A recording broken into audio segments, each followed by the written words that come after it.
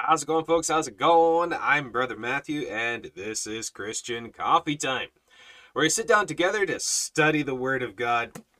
And here we are, finished up the book of Romans, and now we're moving our way through. We're into First Corinthians. So please grab your Bibles, notepads, and pens, and turn with me to the book of First Corinthians. We're at chapter 1, and we're going to be taking a look at what's being said here. Now, in First Corinthians, we see it's a letter of the Apostle Paul to the church that is at Corinth, and he's going to be addressing some issues that's going on there, just as we saw in the letter of Paul to the Romans. This is the letter of Paul to the church of Corinth. Now, Paul went about many areas, many places, establishing churches, leading revivals, people getting saved everywhere. And these churches that Paul established, they're growing and growing. And as we see, which is quite often the case, then you give it time, we see problems start to come in. Now, why does this happen? How does this happen? Well, we are sinful beings, and that our flesh wars with our spirit, and you cannot do the things you would. As we said multiple times in the book of Romans, Paul explains this, walks us through this, helps us to understand this, and that our souls are saved, our flesh is not, and that it can be issues of the flesh. It can be temptations and troubles and things like this that is brought in by the enemy. It can be outward persecution, opposition. It can be wolves getting into the church. And we see that can happen many times. The Judaizers and others would come in. And because of this, there needs to be a constant revisiting of the basics and a constant examining of ourselves, self-examination. So we're going to be going through the letter of Paul to the church of Corinth, and we're going to see what is being said, how it's being said, why it's being said, and how we can apply it to ourselves for our own learning. So you see interpretation and application and demonstration. Now, we've talked about that many times, about the how to go about studying the Bible, and we do many examples here of our Bible study series.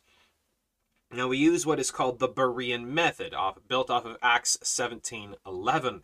The Bereans were more noble than those in Thessalonica because they received the word with all readiness of mind, and they searched the scriptures daily to see if these things were so. And you break that down, and you see what Scripture teaches, and you cross-reference, pairing Scripture with Scripture, rightly dividing the word of truth, line upon line, precept upon precept. All Scripture is given by inspiration of God and is profitable. None of the Scriptures is open to personal interpretation.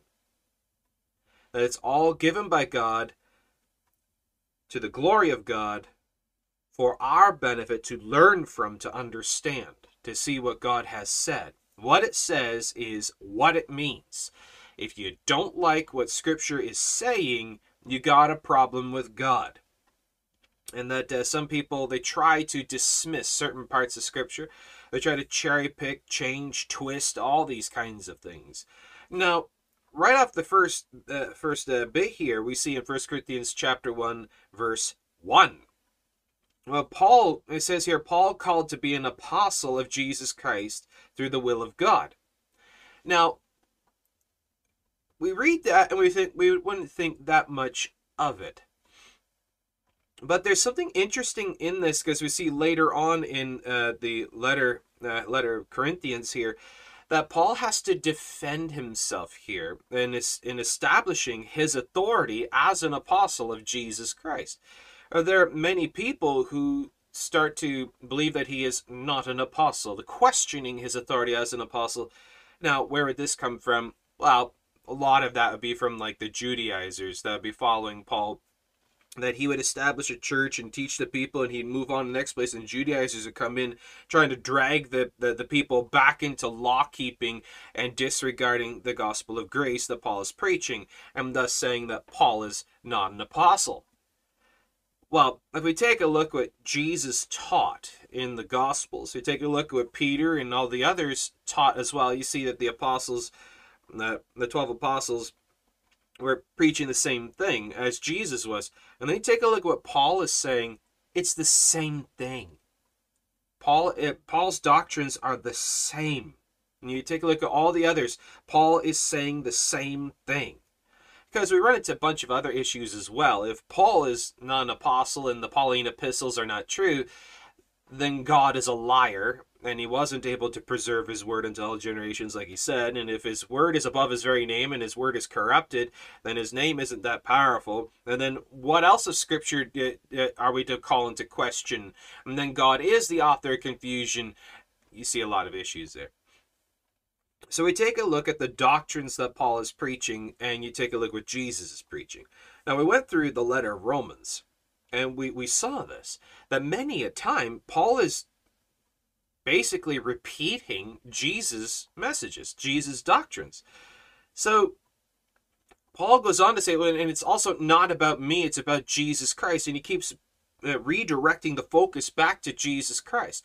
If he was a false apostle, he'd be trying to get all the attention for himself. And it'd be all about him. It'd be Paul-centric. But it's not.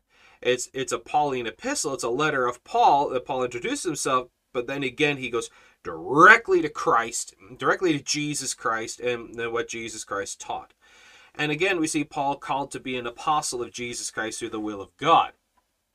And this also was established by the Apostolic Council in Jerusalem. That right after his time there, he met Christ on the Damascus Road, and he was taught by Christ in the deserts of Arabia. He was brought by Barnabas, was it? I think it was Barnabas who brought him to the Apostolic Council in Jerusalem, where he introduced himself, and they showed this, and he was accepted into the apostleship. And we see the other apostles working with him and agreeing with him. And we see his doctrines are justified by how they correlate with all the other writers. All right, so with this, we're going to be using the Berean method. And again, we're going to be taking a look at what it says, how it says, and why it's important for us. And we're also going to be using a system that I personally call the clear interprets the unclear. I use this a lot.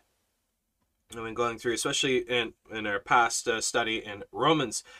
The clear interprets the unclear. What does that mean? If you have your pen and paper, write that down. Clear interprets unclear. Now, what this is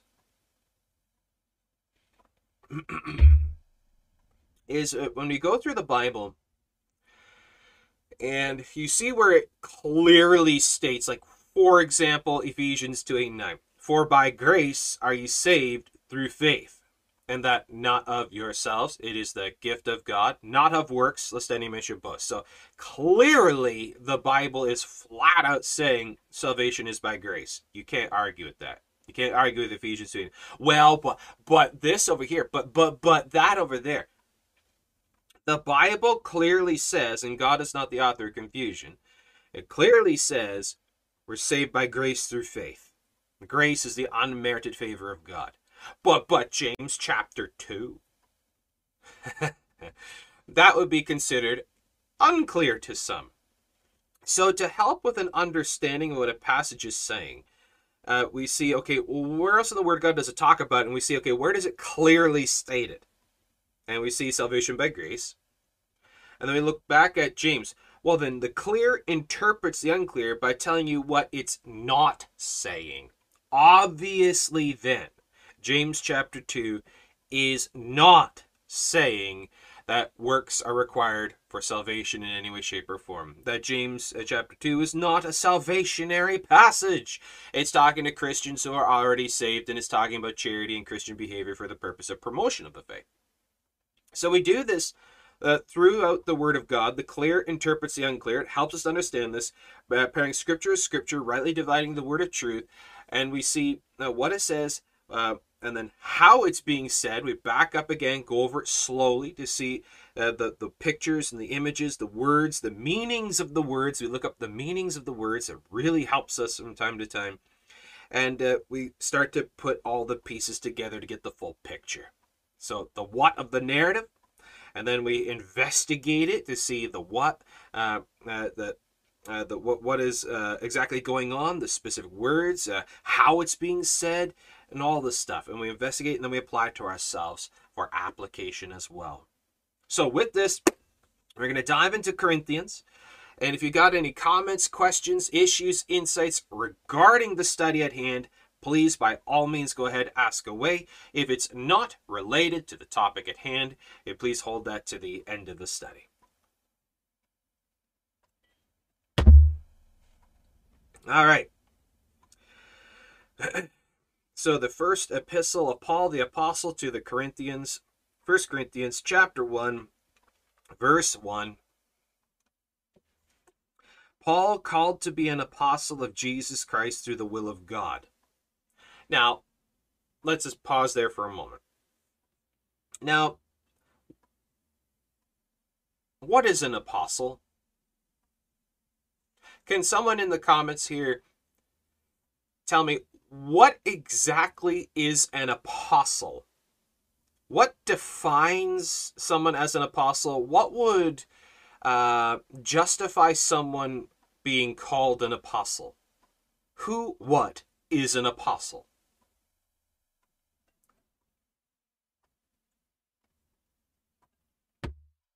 Because you see many people today, primarily on social media, is the only place where they can kind of get away with it. Many people calling themselves apostles and prophets and everything else. But according to the Word of God, what is an apostle? We see Paul kind of explains this of what justifies him and validates him as such over in Galatians. He walks you through how he was called as an apostle. Again, yes, because we see this title is kind of abused today, where every dog and his brother calls themselves an apostle and a prophet. But according to the Word of God, an apostle is an individual who has seen the risen Lord with their own eyes, has been taught by Christ face to face, not in visions and dreams and experiences, like actually face to face, but taught by Christ face to face, and been appointed by Christ as an apostle personally. So, unless you're about 2,000 years old, or Christ came again and we didn't know, you're not an apostle. You're not an apostle. You see a lot of people call themselves apostles because, well, they had a vision of Jesus, and Jesus told them. They had a special revelation and all this other stuff, other kind of stuff. No, that doesn't work.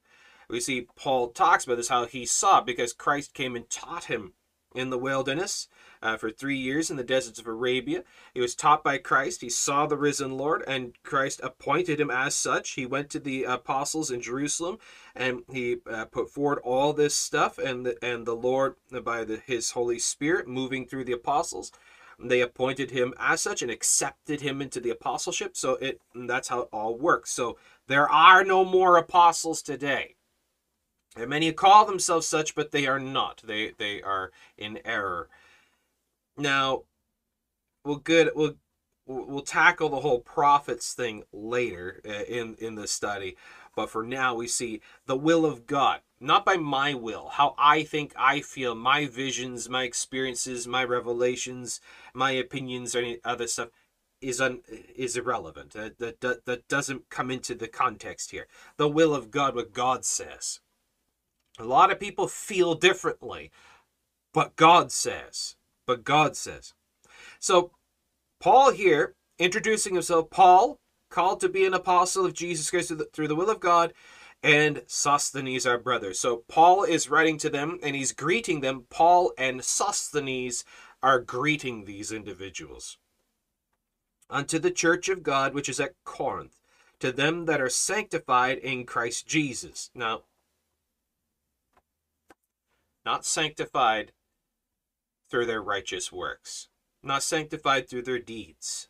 Not sanctified because they do or keep or have or atone. It's Jesus Christ and Jesus Christ alone. As you see, it's through Jesus Christ we are consecrated and sanctified. Our deeds don't sanctify us.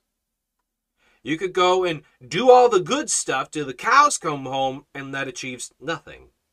It's faith in Christ. We are justified by faith without works. Without works, as we studied in Romans. That are sanctified in Christ Jesus, called to be saints, with all that in every place call upon the name of Jesus Christ our Lord, both theirs and ours. And both to the Jews and the Greeks, as we see in Galatians, there's neither Jew nor Gentile, neither bond nor free, neither male nor female, all are one in Christ. Okay, now, called to be saints. Now, I'm just commenting on some things just come to mind in this because some crazy things that I have seen.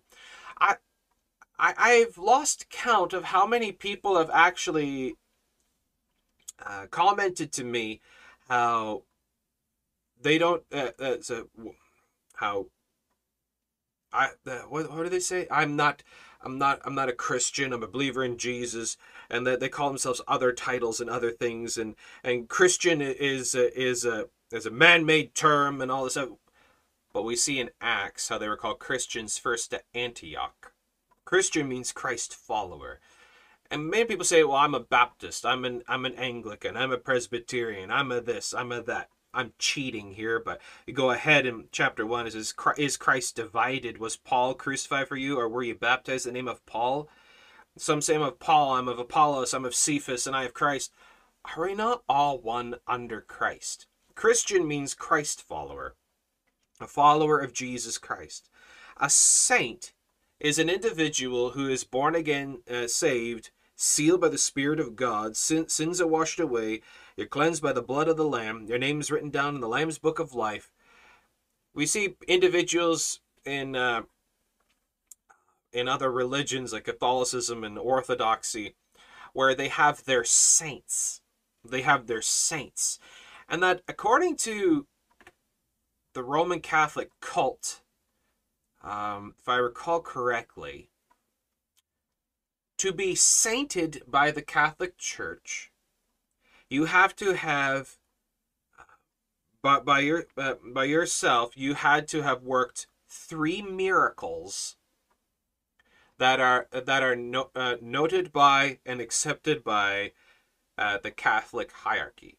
That you yourself worked 3 actual miracles, and then you will be appointed as a saint, and you get an immediate golden ticket straight to heaven. You bypass purgatory.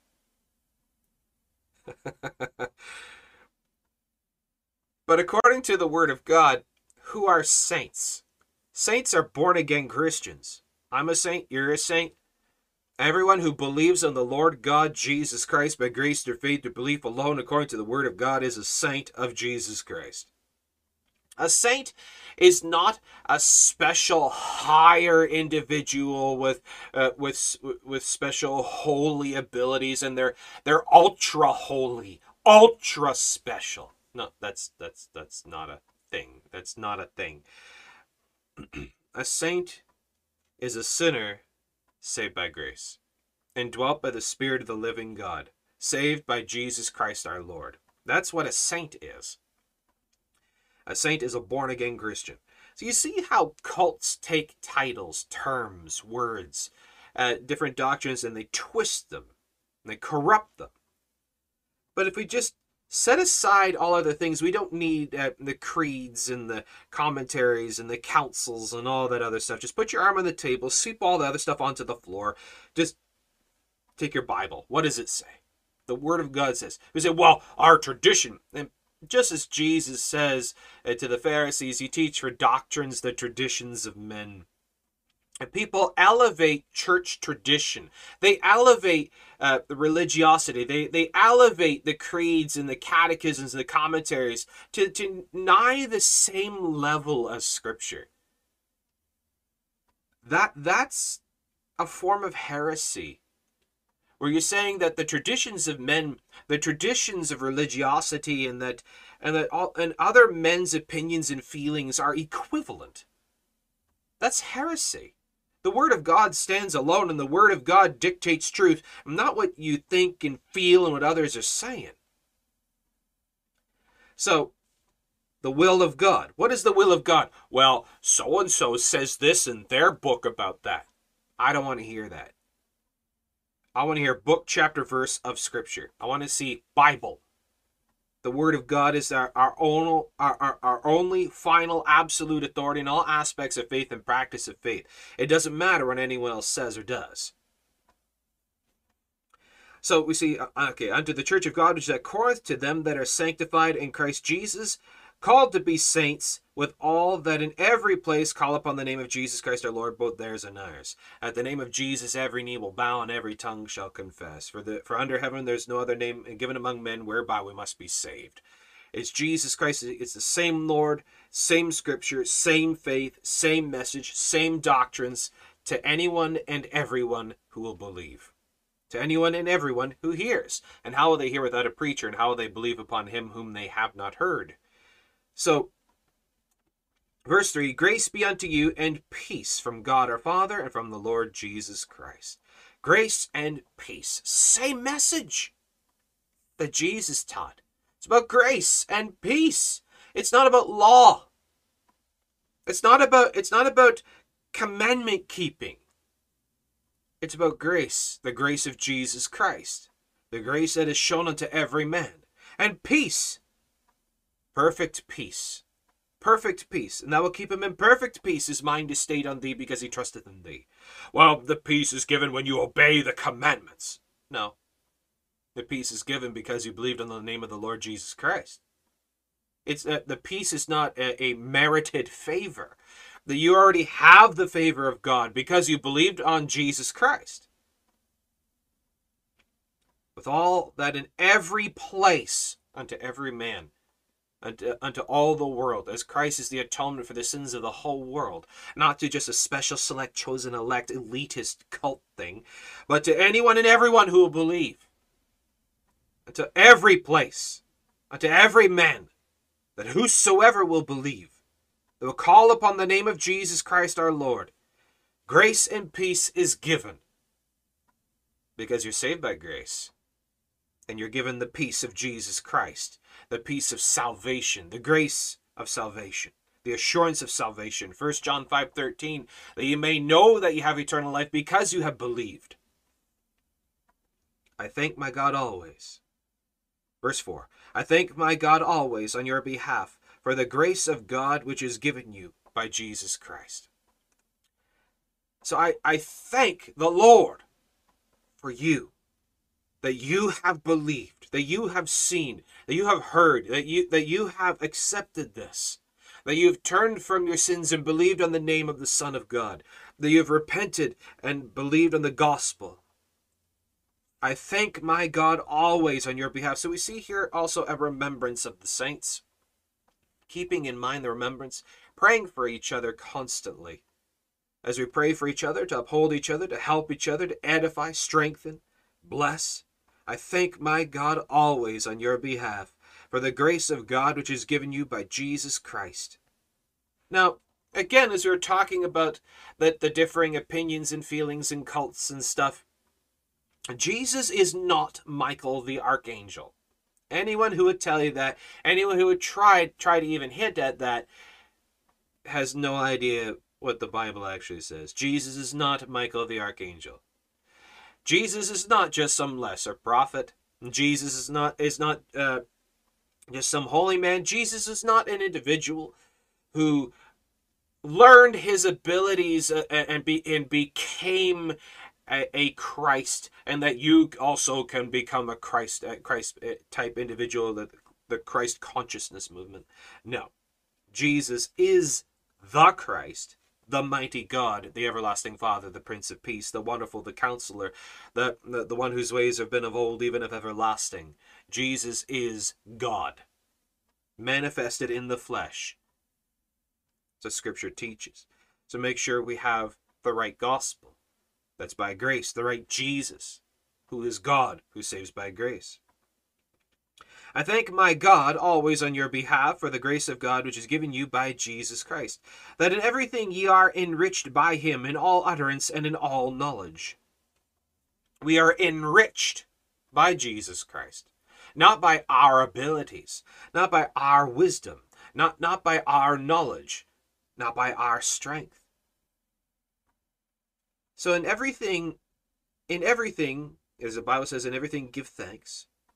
In everything that you do, even in eating and drinking, dwell to the glory of God. That in everything, nothing's outside of this.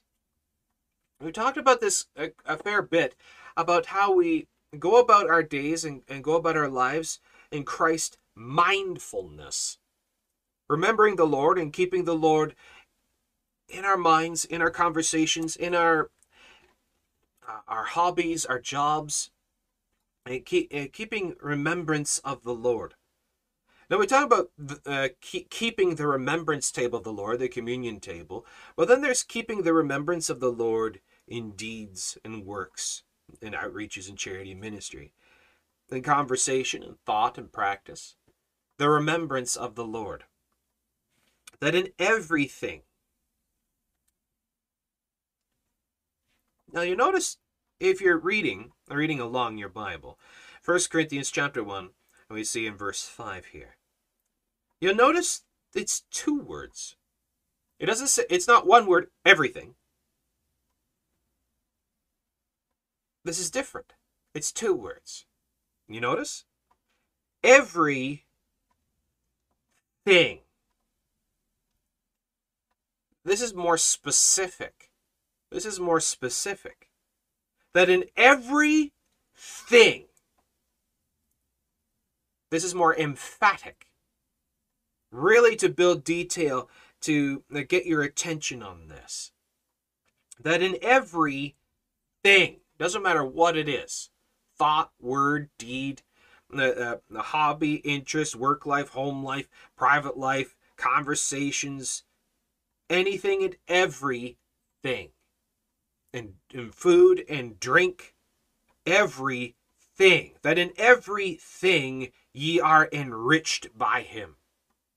How? How?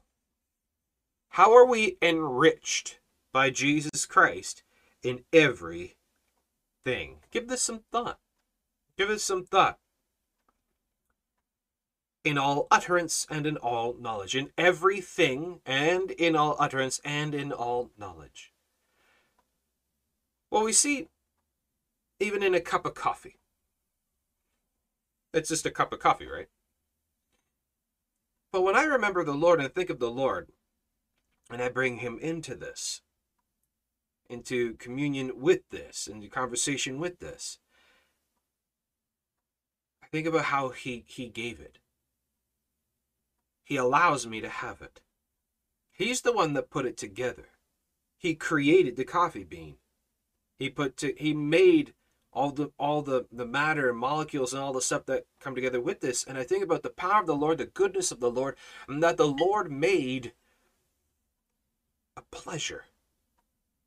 This is a pleasant thing. This is something that rejoices the heart. Makes you feel good. Not only just it wakes you up, but it tastes great. And that the Lord made that. He made flavor. The Lord made flavor. He made all good things, all pleasant things. And that it stops being just a cup of coffee and it becomes something more, it becomes something enriched by Jesus Christ. And that I thank him for it. I thank him for this. Just like you pray before your food, why? Because that's what Christians do. Now, stop doing that. Pray because you are thankful. Not because it's what you're supposed to do. No, I want you to pray because you're thankful. Because you honestly, honest to God, of the heart, are thankful. And the meal becomes enriched by blessing of Jesus Christ. Because you're actually being honest in this. You're being sincere and you're being of true fellowship and right heart with him. In everything. So not just in everything, but we see also in all other things and in utterance, speech. Your speech becomes enriched. What did the Lord say? What did he say to Moses? I will be with your mouth, and I will teach you what you will say. We also see in John chapter 14, verse 26, how the Lord Jesus says, my spirit, the Comforter, which is the Holy Ghost, will be with you always, and will cause you to be in remembrance of everything which I have told you. That he teaches you the doctrines, he teaches you the Word of God, he instructs you, he opens your heart and mind to it, as we see over in 1 Corinthians chapter 2, verse 14. But the natural man receiveth not the things of the Spirit of God, for they are foolishness unto him, neither can he know them, because they are spiritually discerned. So it takes the Spirit of God to understand the Word of God. And that your understanding of this and in your teaching of the speaking of this is enriched, as we see in utterance and in knowledge.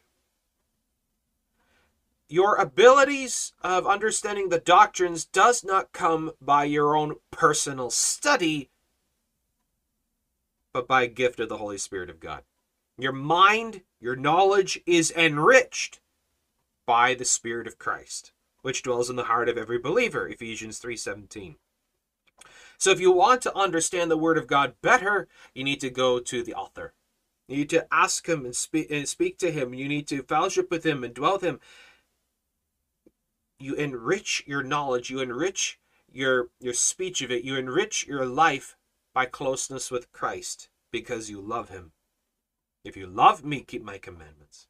So the enrichedness of life doesn't come by like the Buddhist philosophy or the New Age philosophy of just simplify everything and just love everything.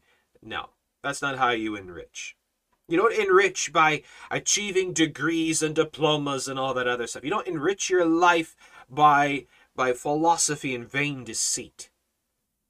You enrich your life by Jesus Christ, by your understanding of Jesus Christ, by your love of Jesus Christ, by listening to what he is saying, like Mary who sits at his feet. Martha, Martha, you are cumbered about much serving, but Mary has chosen the better part. Sitting at the feet of Jesus, listening to what he says, just soaking it in, and thinking on this, and dwelling upon the Word of God in everything that you do. In everything ye are enriched by him, in all utterance and in all knowledge. Now we see Paul is saying this to the Corinthians, because as we see by Corinthians that they were a great and blessed group. They had achieved a lot in the Lord, and they were known as the church of spiritual gifts. That they had so many spiritual gifts and so many wonders and things that were going on of such blessing by the hand of God. They were greatly enriched by this. But here's the thing. The enrichedness of God does not occur without opposition. Because when the enemy sees where the hand of God is settling, they will come to try to ruin it. You draw attention. The closer you get to Christ, the more attention you draw of the enemy. The harder you swing the sword, the more champions of hell will be thrown at you. The more noise you make on the battlefield and the praises and declarations of God, the more that the enemy will throw the hounds of hell at you. To try to corrupt, tempt, draw away, cause issues, oppressions, and persecutions. All kinds of things will come in. So this is why we also got to be very careful.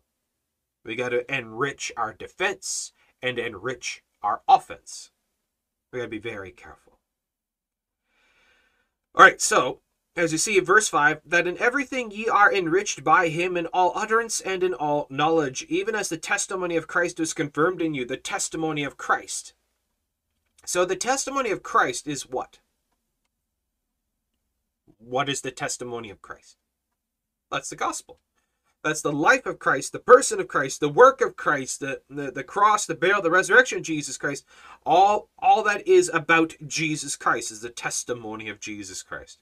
The life testimony of Jesus Christ.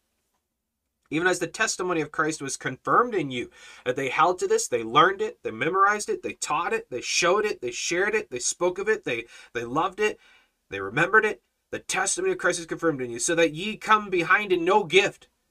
What he means by that is you are not like a lesser church. Because of all that you've done, you've really made yourself a great notoriety in your love of Jesus Christ, your work of the cross, and your work of the faith. This is what he means, that you are well known. You're not just some lesser backwater little church. So that you come behind in no gift, waiting for the coming of our Lord Jesus Christ. Patiently waiting.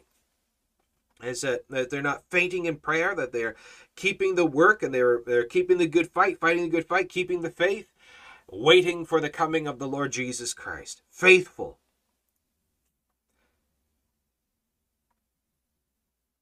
So that ye come behind in no gift, waiting for the coming of our Lord Jesus Christ, who shall also confirm you unto the end.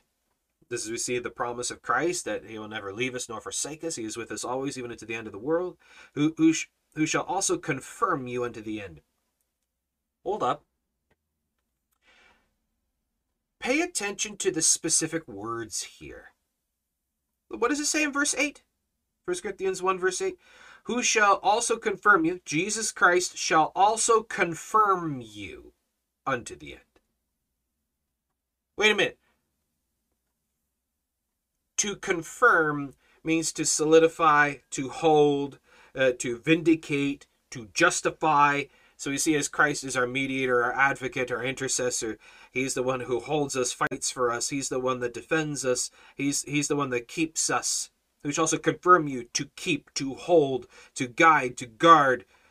Who shall also confirm you unto the end. Christ confirms. Christ holds. Christ vindicates. Christ justifies. I don't confirm myself. You see, individuals who believe that you could lose your salvation or have it taken away, or that you could recant it, believe that the confirmation of your faith is in your own hands. But it's in Christ's hands. And he says, I will never let you go. I will never let you go. You're held in the hand of the Father, and no man can pluck you out. That means you can't pluck yourself out either. Who shall also confirm you unto the end. Now this is the same church that's being blessed right now, and later is being rebuked. As you see, there's great rebuke that's brought upon this church. Who shall also confirm you unto the end, that ye may be blameless in the day of our Lord Jesus Christ. Blameless. Servant of the Lord must be blameless. Well, how does that work? Because the Bible says, be ye holy as I am holy. How? Be perfect as he is perfect. But I can't. It's literally not possible.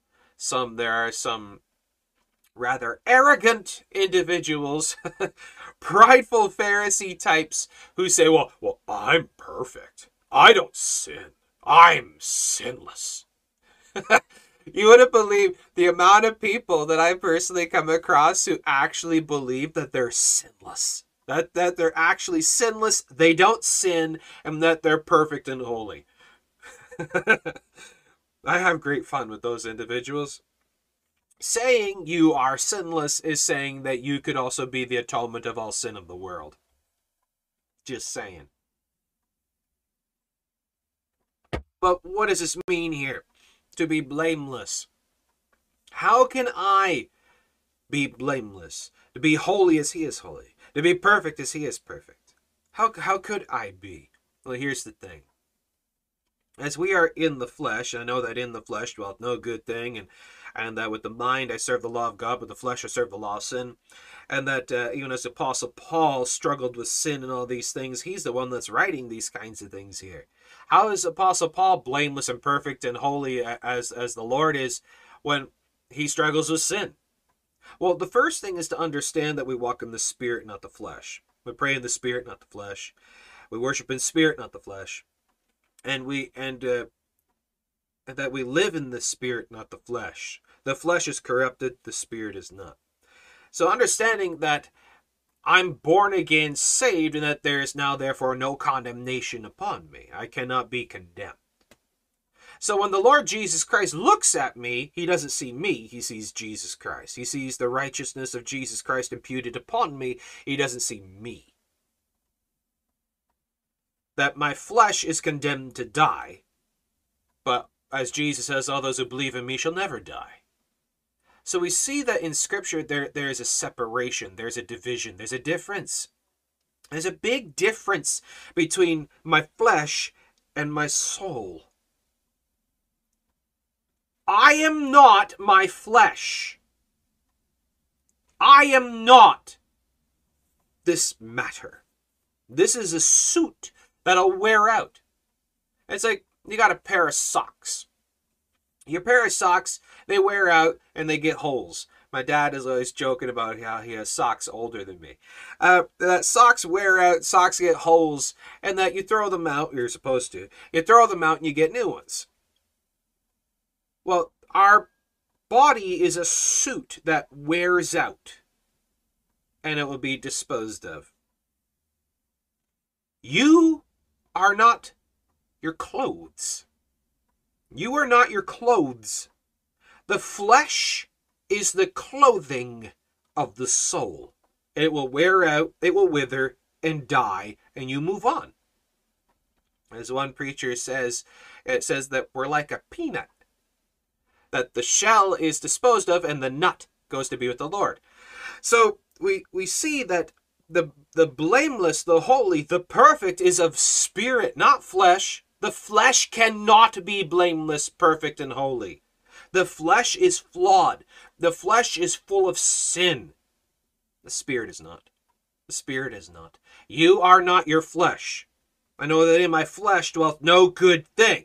Why would Paul say about himself, the Apostle Paul, saying to the saints that in our flesh dwelleth no good thing, but the Bible says that Jesus Christ lives in us? Wait a minute, is Paul making a contradiction, saying something weird here? Because the Bible says Jesus Christ is within us, but Paul says, I know that in me is no good thing.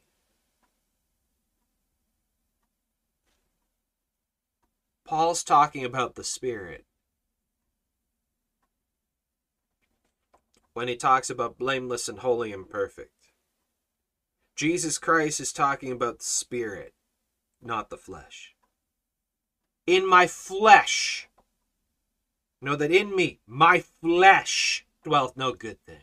But in my spirit dwells the Spirit of the living God.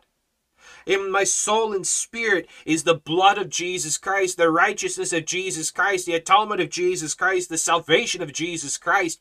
And that in soul and spirit I'm saved, sealed, forgiven, bought free, made new, redeemed, held in the hand of the Father. My flesh is condemned to die. My flesh is no good thing. My flesh is deceitful and wicked. Who can know it? Full of all sin. My flesh is like a devil that wars against my spirit, and I cannot do the things I would.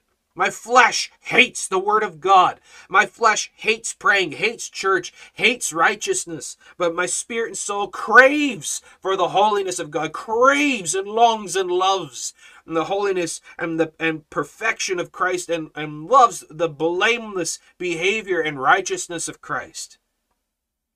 We must remember the distinction. There's a great, great distinction. That Jesus Christ confirms my spirit. He confirms my spirit as blameless. Because my spirit is sinless. Because the sin is washed away from my spirit. It's not washed away from my flesh. My spirit is saved, my flesh is not. who shall confirm you unto the end, that ye may be blameless in the day of our Lord Jesus Christ. And we stand before the Lord on judgment day, changed, made new.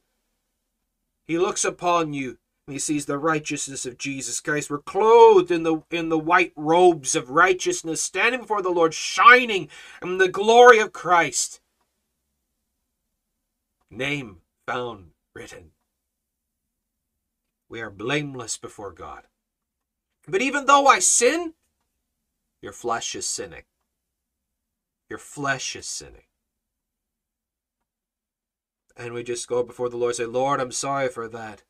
I know that it's no longer I that do it, but sin that dwells within me, that is in my flesh, dwelleth no good thing. Lord, I'm sorry for that. I'm sorry I offended you for that. Please forgive me. And he says, I forgive you. He forgives us because we are his children. And I am blameless before the Lord because of Jesus Christ. Verse 9, God is faithful. God is faithful. 1 John 1:9. 1 John 1:9. If we confess our sins, he is faithful and just to forgive us our sins and to cleanse us from all unrighteousness. He is faithful even when we are not. God is faithful, by whom you are called into the fellowship of his Son, Jesus Christ our Lord. He is faithful in that he's faithful to all his promises, and that all who come to him he will no wise cast out. All those who come to the Lord, all those that seek me shall find me, the Lord says, and he's faithful in that promise. That all who call upon me, all who call upon the name of the Lord shall be saved. He's faithful in that promise. And that all sins will be forgiven. He's faithful in that promise. That whosoever, it's open to anyone, it's not limited. He's faithful in that promise. And that I will never let you go. I will never cast you away. He's faithful in that promise, even when we are not. God is faithful, by whom you are called unto the fellowship of his Son, Jesus Christ our Lord.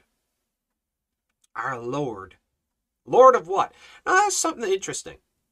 We've been watching some old shows and you're hearing old terms and things, and it's kind of interesting. We hear the word Lord, that where you hear about the old in the old English, the lords and the dukes and all this stuff. A lord is an individual who owned property. You owned property. You were the lord of that land. That's where landlords came from. They have apartments and stuff, and they own the building, and you rent from them. They're the landlord. They're the lords of that land. Jesus Christ is Lord of heaven and earth. Jesus Christ is a landlord. He's the landlord. In my Father's house are many mansions, means rooms. And that he is the landlord who's giving us a room, a place to abide with him. Is this interesting? You see the words and the meanings of the words and things. I like that. Jesus Christ, our Lord, our Master, the one who owns everything, and we borrow from him. We're the caretakers. We're the servants of the land which he is Lord of. He is Lord of all things. He made all things. He holds all things. By him all things consist. That's an interesting one. I know we're rabbit trailing. By him all things that consist. That means he literally holds it together. He holds everything together. It's quite curious when you look into astrophysics and all this other stuff and astronomy, and you see everything that is out there in outer space, and how astronomers and the scientists talk about that there's something weird in the universe. It's called dark matter. Dark in that you can't see it, you can't touch it, you can't measure it, you can't affect it, but it's obvious that it's there, but you can't do anything with it, but you can tell that there is something there. And that this dark matter, they call, interacts with absolutely everything in the universe. and that this dark matter holds everything together. For example, how come atoms don't just blow apart? Because atoms repel from each other. Why don't they just blow apart? What holds atoms together? We are made up of atoms. This coffee cup is made up of atoms. How come the coffee cup and me don't just meld into each other? And how does this work? How does matter work? By him all things consist. He holds everything together. How did we get on that? I don't know. Okay, so let's go back to verse 9. God is faithful. Now, how God works, God sees, God knows, God holds. God is faithful, by whom you were called into the fellowship of his Son, Jesus Christ our Lord. Verse 10. Now I beseech you, brethren. Beseech, to plead. So we see the introduction, verses 1 to 9. That's our introduction. That's the greeting, any first important notes that are made, and the greeting and the blessing, showing the grace and the love of brethren to brethren. That's verses 1 to 9. Now we get to the point of the letter. This is why Paul is writing the church of Corinth. This is the kind of the over theme of the letter of Corinthians. Pursue holiness. Pursue holiness is the theme of Corinthians. Verse 10. Now that he said the nice things, now we got to get to the hard stuff. Verse 10. Now I beseech you, brethren, I plead you, I beg of you, brethren. Now, brethren. Are unsaved individuals called brethren? No. So it's interesting that there are certain doctrines, certain teachings in Scripture that showed where the Christian is to show Christians and not necessarily non-Christians. That there is a difference. We are called out. We are separated. Just like, for example, I just want to say, if I can remember it. Yeah. You know the Sermon on the Mount? For example here, if you go back to Matthew chapter 5, could you, if you have your Bibles handy, could you please turn back to Matthew chapter 5? I want you to see something. You got to see it, okay?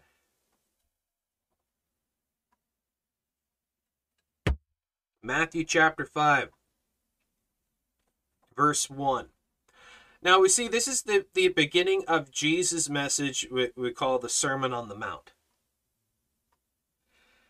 Now, this is why it's so important to pay attention to the specific words. And seeing the multitudes, he went up into a mountain, and when he was set, so the multitudes, all the people, all this multitude of people that are following him everywhere, this sea of people come to him. He sees the multitudes, he went up into the mountain away from them with his disciples. He went up with his disciples. His disciples came unto him. The disciples were with him, not the multitudes. You see, because this message is commonly misunderstood by many churches, by many Christians, and basically every single Jesus film that is ever made. All the different movies and shows about the life of Jesus always gets this wrong. And he opened his mouth, verse 2, and he opened his mouth and taught them. Who? The disciples, not the crowd, not the multitude. The Sermon on the Mount was a sermon for the disciples, not the crowd, not the multitude. He taught them, the disciples. The Sermon on the Mount was for the disciples, not the multitudes. Because what is it about? What is the Sermon on the Mount about? The behaviors, attitudes, the works and righteous works of saints. The Catholic Church and the cults teach that if to all unsaved individuals, unsaved people, if you would just do these things, you will be accepted by God. No. This is for saints. This is for Christians. This is for brethren, not the unsaved. They need to believe in the Lord Jesus Christ and be born again, and then the Sermon on the Mount is applicable to them. Not before. Just saying, specifics.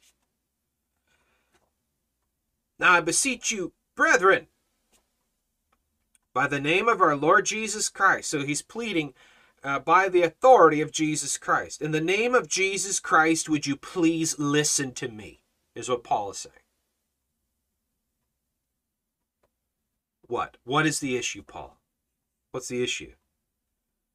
Now I beseech you, brethren, by the name of our Lord Jesus Christ, that you all speak the same thing,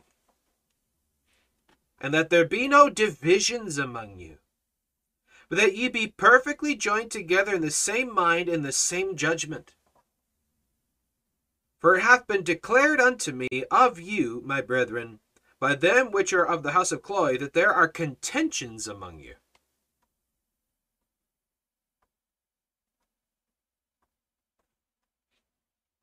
Now this I say, that every one of you saith, I'm of Paul, I'm of Apollos, I'm of Cephas, I'm of Christ.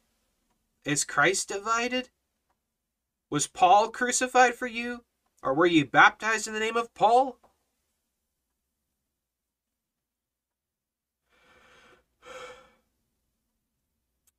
Do you know what that interprets as?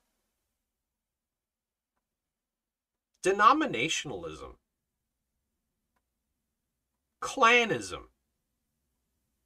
Cliquism.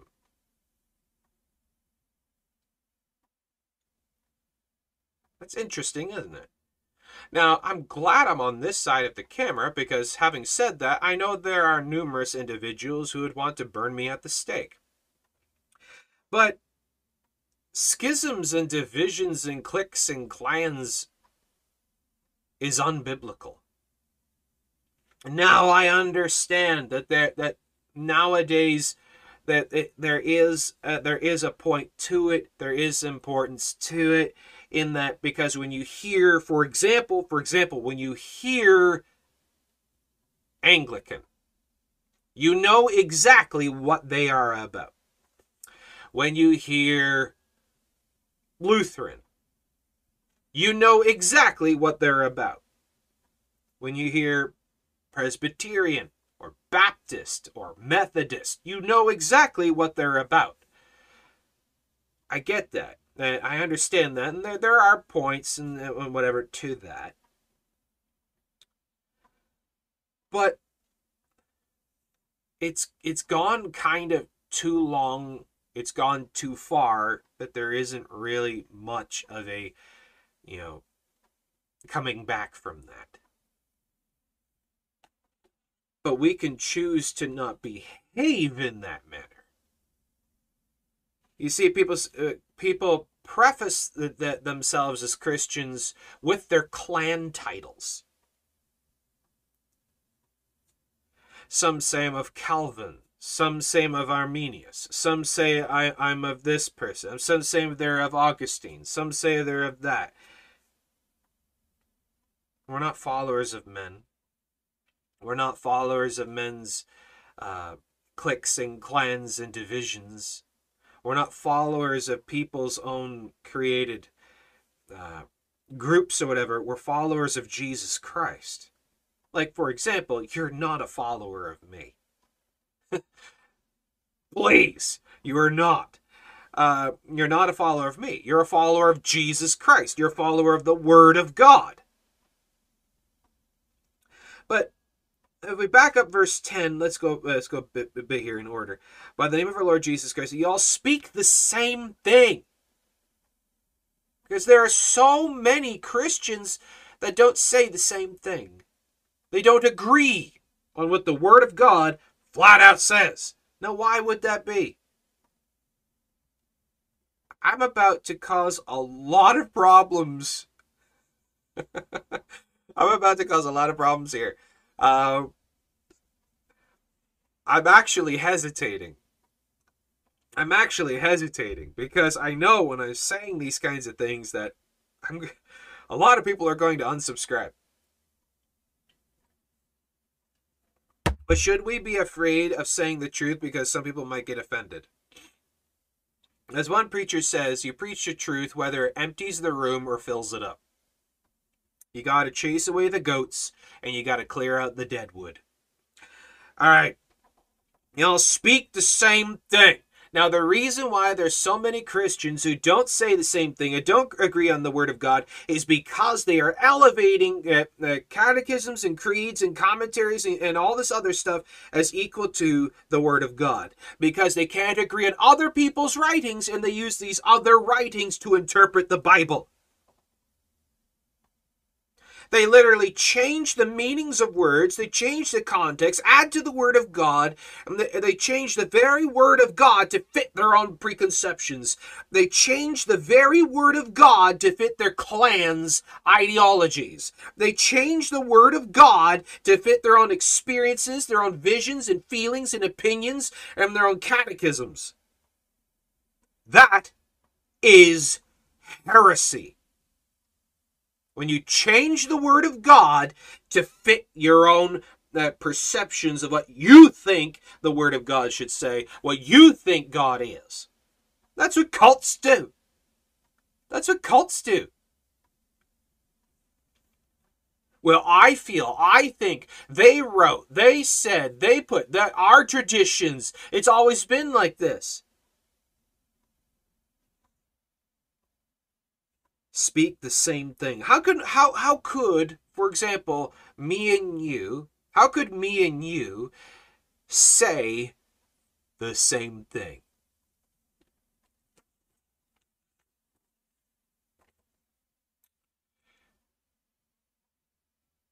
Bible says, Scripture says, the Word of God says, thus saith the Lord, this.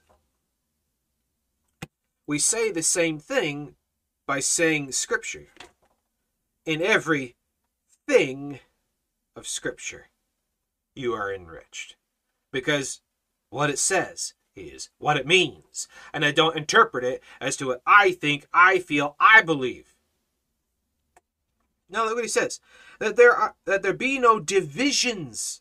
Because they're refusing to say the same thing, it creates divisions, cliques and clans and denominations. The denomination of Paul, the denomination of Cephas, the denomination of Apollos. But it's the doctrines that unite us. It's the doctrines of Scripture. Paul and Cephas and Apollos all agreed on the same doctrines of Scripture. Now, they may have come with different angles and different things and whatever, but the doctrines remain the same. The Scripture remains the same. Not all denominations are the same because of practices. Practices are irrelevant. There are some denominations that say that you shouldn't have musical instruments in the sanctuary. And they preach that as doctrine. There are some denominations that say that you can't be in the pulpit unless you're wearing a tie. Yeah. If you want to wear a tie, go ahead and wear a tie. I'll wear a tie sometimes, but I don't really like ties. They're constricting. They're uncomfortable, and I don't like wearing them. I'll wear from time to time, but I don't like ties. But anyways, there are some denominations out there that dictate what you can and can't wear, can and can't say, can and can't do, and they preach for doctrines or traditions of men, much like Phariseeism. There are denominations out there, different groups and religions, whatever, where the guy who's supposed to be the pastor can't stand in the sanctuary and preach to the people unless he's wearing a big, fancy, colorful dress like a woman. He calls himself father, but he dresses like mother. There's divisions because people can't agree on the same thing. comes down to personal interpretation of the Word of God. But what does the Bible say? Knowing this first, that no prophecy of the Scripture is of any private interpretation. Be no divisions among you, but that ye be perfectly joined together, the same mind. Now look, perfectly joined together. Perfectly joined together. What does the Bible say? 2 Timothy chapter 3. Nope. 1 Timothy. Nope. I was in Titus. Okay, there we go. 2 Timothy chapter 3, verses 16 to 17. All Scripture is given by inspiration of God and is profitable for doctrine, for reproof, for correction, for instruction in righteousness, that the man of God may be perfect. Perfect. Now you'll notice a lot of modern Bible versions actually change that one to like thoroughly equipped. That the man of God may be thoroughly equipped. They remove the word perfect. The Word of God makes us perfect, makes understanding perfect, because the Word of God is perfect, not me. My mind isn't perfect. Far from it. My mind isn't perfect. I'm not perfect. The Word of God is perfect, but the Word of God perfects our understanding, perfects our walk, because when we walk in it, it helps us to abstain from the lust of the flesh and helps us to pursue that which is righteousness. The Word of God is perfect. The Word of God perfects us. The Word of God perfects us in all things. So the Word of God helps us to be perfectly joined together. We are joined together in the perfect will of God by the perfect Word of God, not our traditions and feelings of things. There are some denominations out there saying that you can't partake in the communion table unless you've been water baptized. Bible doesn't teach that. There are many out there saying you can't partake in the communion table unless you're actually signed members of a local church. Word of God doesn't say that. They teach for doctrines the traditions of men.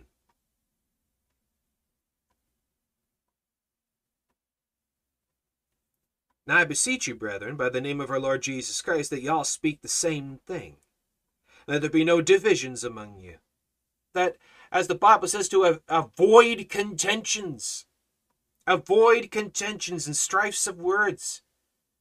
That if there is going to be an issue, going to be a contention between you, you drop it. Let it go. What does the Bible say? The Bible says this. That's what it is. No if, and, whats, or buts about it. What it says, what it means. And if you can't agree to that, then you got a problem with God. Well, you're being strict. You're being a legalist. You're being a Pharisee. I rebuke that religious spirit. You hear people say all the time. Those are individuals who don't accept the Word of God as final authority. They accept themselves and their feelings and their opinions and their catechisms and their creeds and their commentaries as authority and not the Word of God. Well, I think, I feel, I believe, says the modern liberal, hypocritical, social justice warrior type Christian, a progressive Christian, and not a true born-again Christian of the Word of God. Be no divisions. Now, this is interesting. When we take a look at this and we see, okay, now how serious is this? How big of a problem is this? Is this a really big, serious flaw? Is this something really that has a real high danger and threat to it? A judgment to it? Is this something that God would discipline severely? Causing divisions and sowing divisions? Well, when we take a look at what the Word of God says, that things that God hates, let's go to Proverbs chapter 6.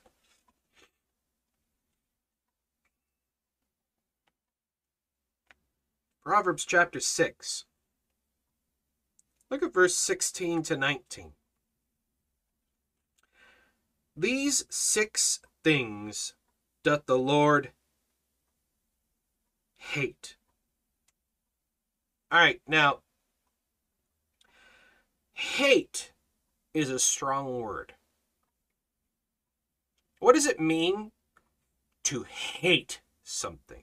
We use this word quite often, quite flippantly. Like, my dad hates, what are those called again? Brussels sprouts.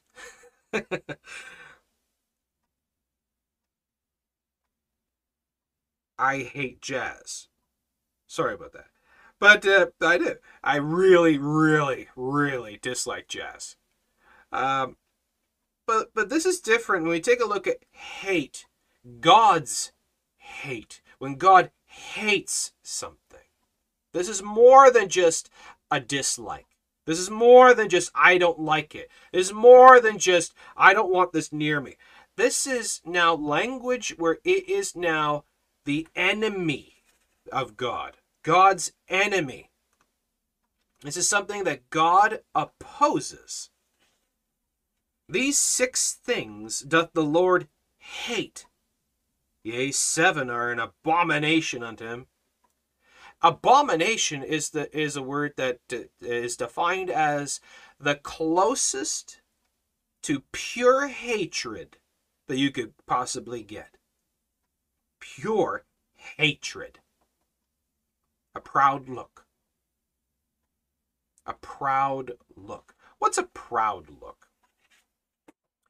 You've seen it. When individuals look at other people like, you're beneath me. I'm higher than you. I'm better than you. That kind of behavior. Like the Pharisees. That kind of thing. Where you would look down your nose at someone else because of something they're doing. God hates that. A lying tongue.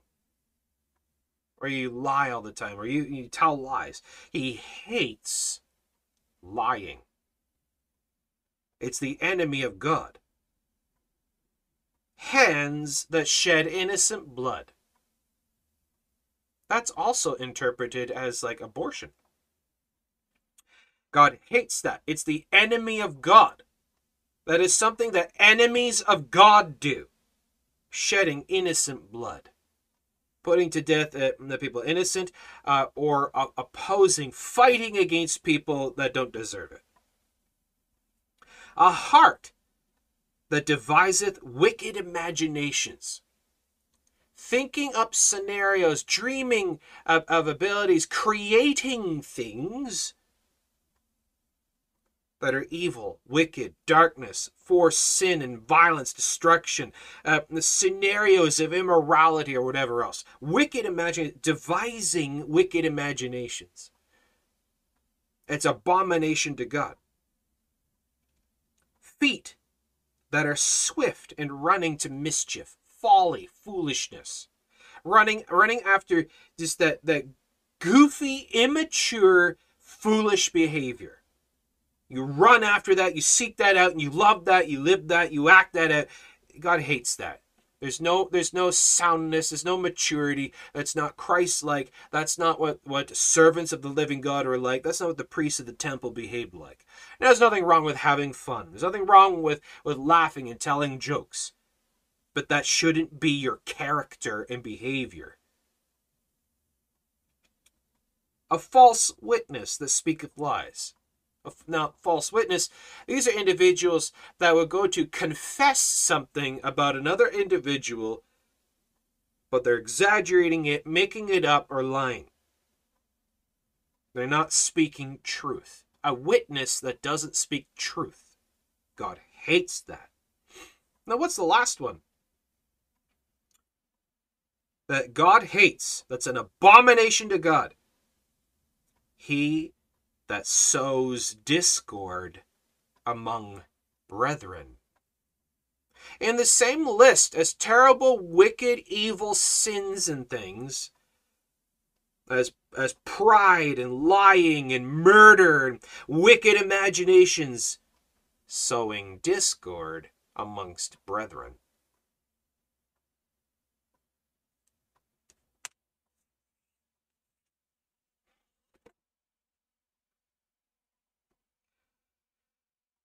Ye be perfectly joined together. Speak the same thing. There be no divisions. How can we seek that? Because God absolutely hates and calls it abomination, sowing discord. divisions, cliques, clans. How can we get away from that? By not partaking in that.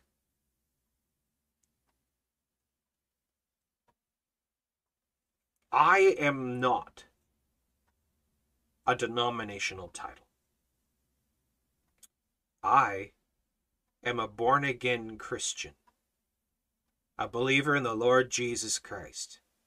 I do not and will not take the title of denominational names, of denominational groups.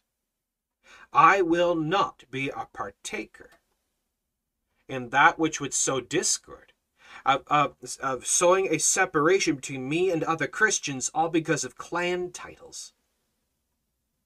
If you believe in the Lord God, Jesus Christ, by grace through faith, through belief alone, you're a born-again Christian. You're my brother and sister in Christ, regardless of denominational title. We don't partake in denominational titles. That way we can come together and speak the same thing, to be of the same mind.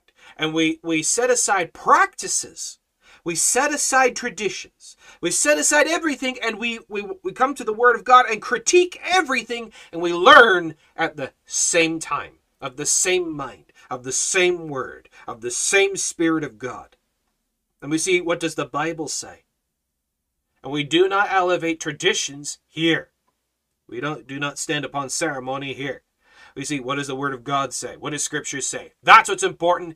All other books and writings and things are thrown out the window. I don't care about any of it. I care what this says. I don't care what Calvin says. I don't care what Augustine says. I don't care what Polycarp says. I don't care what any other writer, any other person, any other thing says. I don't care what MacArthur says. I don't care what Paul Washer says. I don't care what Charles Spurgeon says. I care what God says. I care what Scripture says. I care if the Bible says it. If the Bible says it, that's what it is. And if others agree with this, great. If they don't agree with this, then they're wrong. Now, other writings and other sources have their place if they line up with the Word of God. Clear Scripture, Scripture rightly divided. We see what the Bible says, and if they change words, change context, change meanings, then they're wrong. They must be marked as wrong on those points. And other Christians need to be warned about that. Let me see, what does the Word of God say?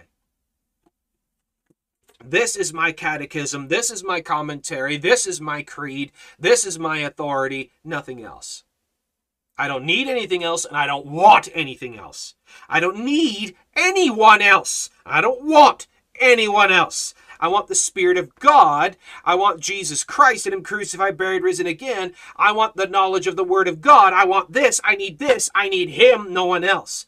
Others can help, and they can be a comfort and an encouragement, and edification, confession, as long as they are lining up with this. And if they don't, I mark them as such, and I warn others of them, and I stick with this.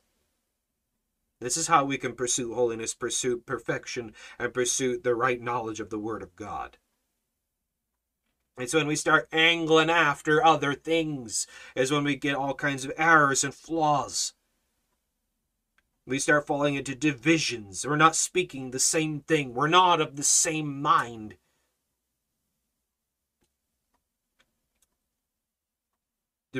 As we see here, they be perfectly joined together. Perfectly joined.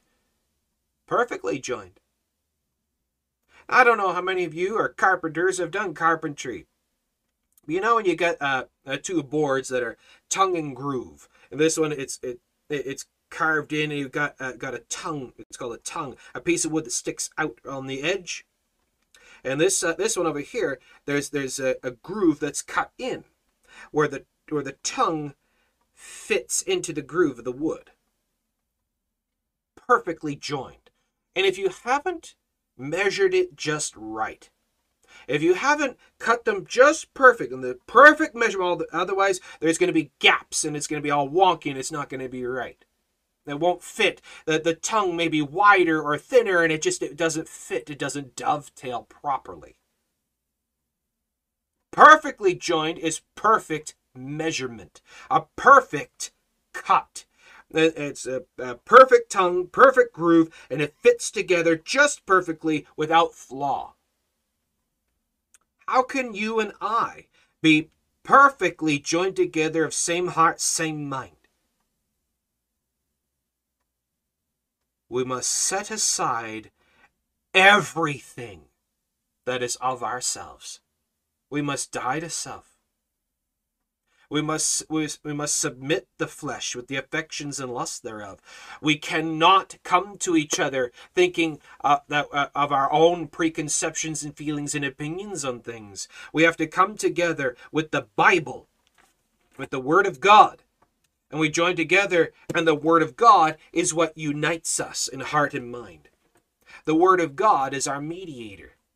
The Word of God is the one that makes it all work together. Now I beseech you, brethren, by the name of our Lord Jesus Christ, that you all speak the same thing.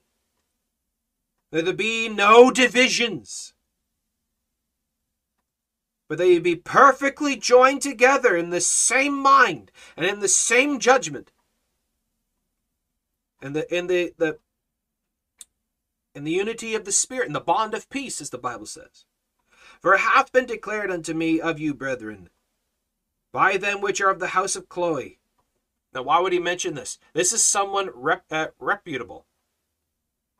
A reputable source that Paul can trust. That the house of Chloe reported to Paul that of all the issues and problems going on in this church, that there are contentions among you. Now this I say, that every one of you saith, I am of Paul, I am of Apollos, and I am of Cephas, and I am of Christ. Is Christ divided? Is Christ divided? You hear today a great movement where they want to unite all the Judeo-Christian religions together, back under Rome. Yeah, right. They say, well, why are you judging the Catholics? Because on Instagram, I'll put up posts from time to time of anti-Catholicism, calling out the idolatry, calling out all the other the unbiblical things going on, all the heresies going on in Catholicism, showing how it's not Christian. And Catholics come at me all the time, judging me and condemning me for fighting against my fellow brethren. Well, first off, you're not my brethren. Catholicism is not Christian. And opposing Catholicism is not dividing Christ. Christ divided is when you take actual, true, born-again Christians who believe in the Lord God, Jesus Christ, of Scripture, of salvation by grace through faith, by belief alone, and you take born-again Christians, you divide them up into groups and sects. But like we talked about before, you gotta know what is Christian and what is not. Catholicism is not Christian. It's a works-based system. It's a cult. Just like Mormonism is not Christian. Jehovah's Witnesses is not Christian. Seventh-day Adventism is not Christian. Mennonite, Amish is not Christian. We got to know what is Christian. The Church of Christ denomination, it's a group there that teach baptismal regeneration as salvation. That's not Christian. Though they call themselves Christian and they take our titles and names and they try to use our language, they try to persuade us that they are, but they're not. Doctrine is what unites us. The doctrine of the deity of Christ and the doctrine of salvation by grace alone, by belief alone, by faith alone. Is Christ divided? So how can we know if someone's truly a born-again Christian? We investigate the doctrines of the gospel that they affirm. And if they affirm biblically, not just because they said a prayer, because they believe in Jesus, or because they can state certain verses, but we want to see, okay, What's the confession of faith of the heart? What do they truly believe? Because I've come across people who say they believe in the deity of Christ and they believe they're saved by grace, but then you find out, well, they believe that they could lose their salvation, and that ultimately they believe that their salvation is dependent upon their maintenance of works and righteous works. That's not Christian. Or people say, yes, we're saved by grace through faith alone and by getting baptized. That's not Christian. That's not Christian. Is Christ divided? Is Christ divided? Not just in doctrine.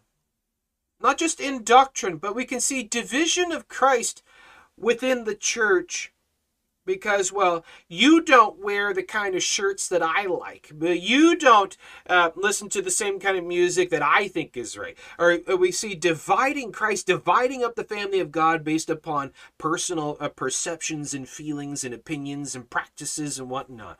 I don't like this thing, so I'm not going to fellowship with you. You're dividing Christ. Is Christ divided? Well, you don't agree with hyper Calvinism, so I'm not going to have fellowship with you. Even though you believe in the same gospel of salvation, you don't fellowship with others who are born again Christians. We bring things in to divide up Christ, to groups and clans and cliques. That is sin. That is sin. Was Paul crucified for you, or were you baptized in the name of Paul? We see Paul calling them out on this. What's ultimately important? What's ultimately most important?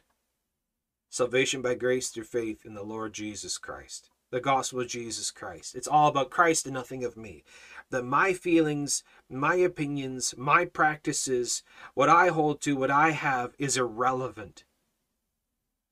That if it's going to cause problems, I need to set it aside. And as we see in Romans chapter 14, hast thou faith? Have it unto thyself. What does he mean by that? Is you keep it to yourself. You keep it to yourself. If it's going to cause problems, keep it to yourself.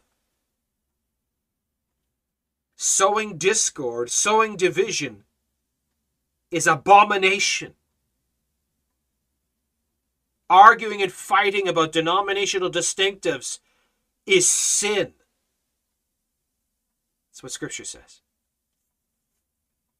So, how can we be really careful about this? How can we guard ourselves from these kinds of things? We're going to end it here, as it goes on to another context and another topic. I don't want to bring too much into this. But we see Christ divided. Now, Paul, as you see by the beginning of this letter, by the introduction, look at his language here. Paul is writing to a church that he doesn't agree with. He's telling them off. He's rebuking them. But look at his heart attitude, though. Can we tell off, rebuke, or discuss with individuals that we disagree with in a proper, right manner? Because look at his language here of blessing and love and grace and joy at the beginning in the introduction, verses 1 to 9. Then he goes on to tell them off about how they're wrong, and we'll see more and more as we go along. That we can disagree with someone and still be in fellowship. We can disagree with individuals and still act like brothers and sisters in Christ. We can talk and not fight. Is it possible to talk about politics and being on polar positions and still behave like Christ-like Christians? Yeah. I set aside my feelings. I set aside my emotions. I set aside myself. I crucified the flesh with the affections and lusts thereof. Jesus, God Almighty, came down and sat with sinners. Individuals who were enemies of God, heirs of hell, liars, drunkards, harlots, Pharisees. He sat with them, ate with them, drank with them, in such a way that they wanted to sit with him. Let's not divide up Christ. Let's not divide up Christ. And if we see that there is a topic, an issue, a problem, a perception, something that would be a possible division, be a possible issue, just forget about it. Set it aside. Let it go. It's not worth it. It's not worth it to divide up Christ. As long as you are in Christ, as long as you are truly born again, saved. So here we see we're gonna wrap it there at verse 13. So is Christ divided? So give this some thought, and if you have any comments, questions, issues, insights regarding the study, please go ahead, ask away. Be glad to hear from you. So that's the first bit there, the introduction, and the first bit of the accusation to the Church of Corinth. So please consider this, apply it to yourself. I hope this study has been a help, a comfort, and encouragement to you. If you appreciate these studies, please give this a like as a thumbs up. Make sure you subscribe, hit the notification bell icons when we put up new videos. And check out all our other videos. We got tons and tons of other content and debates and topics and discussions and all kinds of other goodies. So make sure you check that out. All right, so let's go down through the comments here, make sure I didn't miss anything. Force asks a question, are there any good books on prayer? Yes, E.M. Bounds. E.M. Bounds. E.M. Bounds has some of the greatest writings that I've personally come across. There's E.M. Bounds, Power Through Prayer by E.M. Bounds. I can't remember the title of the other one. There's a couple others that he did really good. Andrew Murray, Ministry of Intercession. Fantastic. I recommend those ones. So check those ones out. Check out E.M. Bounds and Andrew Murray. They got fantastic stuff on prayer. Okay, Rosalie says, like all the New Agers who say they are perfect, whole, and complete. Yeah, I was talking about individual comes with sinless. If you look at the world, how could anyone argue that people are sinless? Exactly. Exactly. People who do that, to me, they sound exactly like we see in Scripture. Jesus talks about the Pharisee and the publican came in. The Pharisee says, Lord, I thank thee that I am not like this publican. I do this, I do that. Who went down to their house justified? So yeah, you sound like a legalistic Pharisee, one of those types when you think that you're sinless. Yeah. Okay. All right. So there we go. So that's going to be our study this morning. Our introduction to the letter of Corinthians. So it's 1 Corinthians chapter 1, verses 1 to 13. So that's our study for today. So I hope that has been a help and a comfort and encouragement to you. Again, make sure to give this a like. And as well, check out our website, as we got tons of other goodies and things there as well. And you can contact us directly from there if you got any questions. And I'd be glad to hear from you. So there you go. So that's our study today. So thank you so much for joining in. God bless you, folks. God bless all those who love our Lord God Jesus Christ. God bless all those who love His holy word. Hope to see you again, folks. And as always, if I don't see you again, I'll see you in the sky. God bless.